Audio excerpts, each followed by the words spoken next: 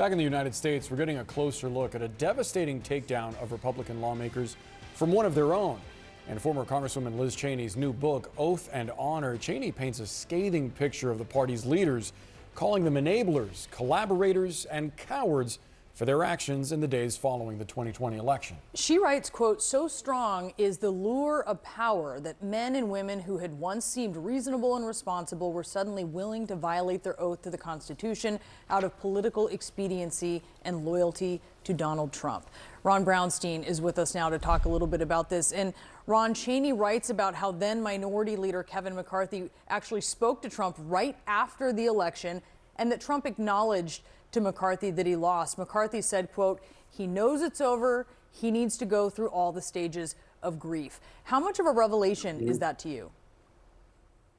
I think that's an enormous revelation. And out of the disclosures in the CNN piece about the book, the most significant politically and potentially legally, obviously, the prosecutors looking at Trump, both in the federal prosecutor and in Georgia, looking at his role in trying to overturn the 2020 election, are looking at his frame of mind. I don't know if Cheney's specific admission is admissible because it's a third-party communication, but it certainly puts a bullseye on Kevin McCarthy and what he heard directly from Trump, that he knew he lost before he undertook all his efforts to overturn the election. Of course, it also puts into a stark relief what congressional Republicans did. So many of them joining the Mike Johnson lawsuit to overturn the results, voting to overturn the results when their leader knew directly from President Trump in the immediate aftermath of the election that it was all fundamentally rooted in a lie. And Ron, you mentioned that legal effort by Mike Johnson, who's now the House Speaker, to try to drum up support to get the Supreme Court to toss out the 2020 election. Cheney specifically writes about him saying, quote, "When I confronted him with the flaws in his legal arguments, Johnson would often concede or say something to the effect of, 'We just need to do this one last thing for Trump.'" Now, with hindsight, we know Trump didn't go away. He stands far and away the leading Republican candidate for the GOP nomination. Do you think these revelations, though, from Cheney are enough to move primary voters? No, I don't think it's going to have an impact in terms of the Republican primary. We already know the kind of the breakdown in the share of Republicans who essentially believe Trump's lie that the election was stolen, of course. But the implications of what she's revealing there are incredibly profound for 2024 and 2025. I mean, I think that one of the key messages that comes out of what we know about this book so far is that it underscores the willingness of a broad range of Republicans to participate in an effort to overturn the election, despite, as I said, their leader knowing from the outset, in essence, from the horse's mouth, that it was all based on a falsehood. And that has big implications for 2025. You know, I don't think Republicans are going to countenance another full-scale physical attack on the Capitol, but this does raise, I think, the issue of how far they would go again if they are in control of the House when votes have to be certified in January 2025 to support efforts by Trump to overturn the election, particularly if they are in the majority and he is the nominee again. Yeah, it's striking that a lot of these leaders are still in power, as you noted, Ron. So is the concern then that that message isn't going to get to the right ears, that either voters or lawmakers are not going to change their apparently unwavering support for Donald Trump?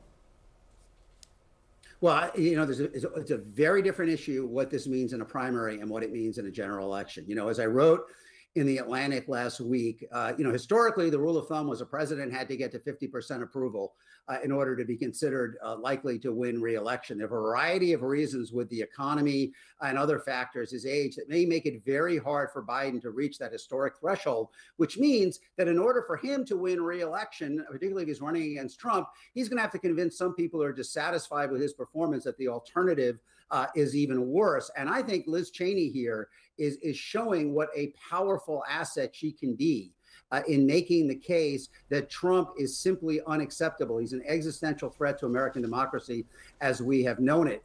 There may not be a huge number of Republican primary voters who will accept that message, but the issue for Joe Biden is probably going to be, are there 4 or 5 points of general election voters who are dissatisfied with the economy or disenchanted with his performance or think he is too old, who, as in 2022, will vote for Democrats anyway, because they view the Trump alternative as too extreme. And I think this book gives you a preview of the kind of firepower that Liz Cheney can bring to making that argument, perhaps along with some other former first-term Trump officials, like John Kelly and Mark Esper potentially. So I think this shows, gives you an idea of what a player on the board she might be in 2024 in what is going to be a crucial effort for Biden to win some voters who are not wowed by his record over his 4 years. Yeah, so many outspoken people who worked for him or at one point supported him. Ron, thank you so much for talking about this with us. We appreciate it. The member of Congress who now has the gavel, second in line to the presidency, Mike Johnson, is part of the group, maybe even, I would say, a leader in the group to try to push against the notion of Joe Biden becoming president and pushing the idea that Donald Trump did. This is something that Liz Cheney said about him. Johnson appeared especially susceptible to flattery from Trump and aspired to being anywhere in Trump's orbit.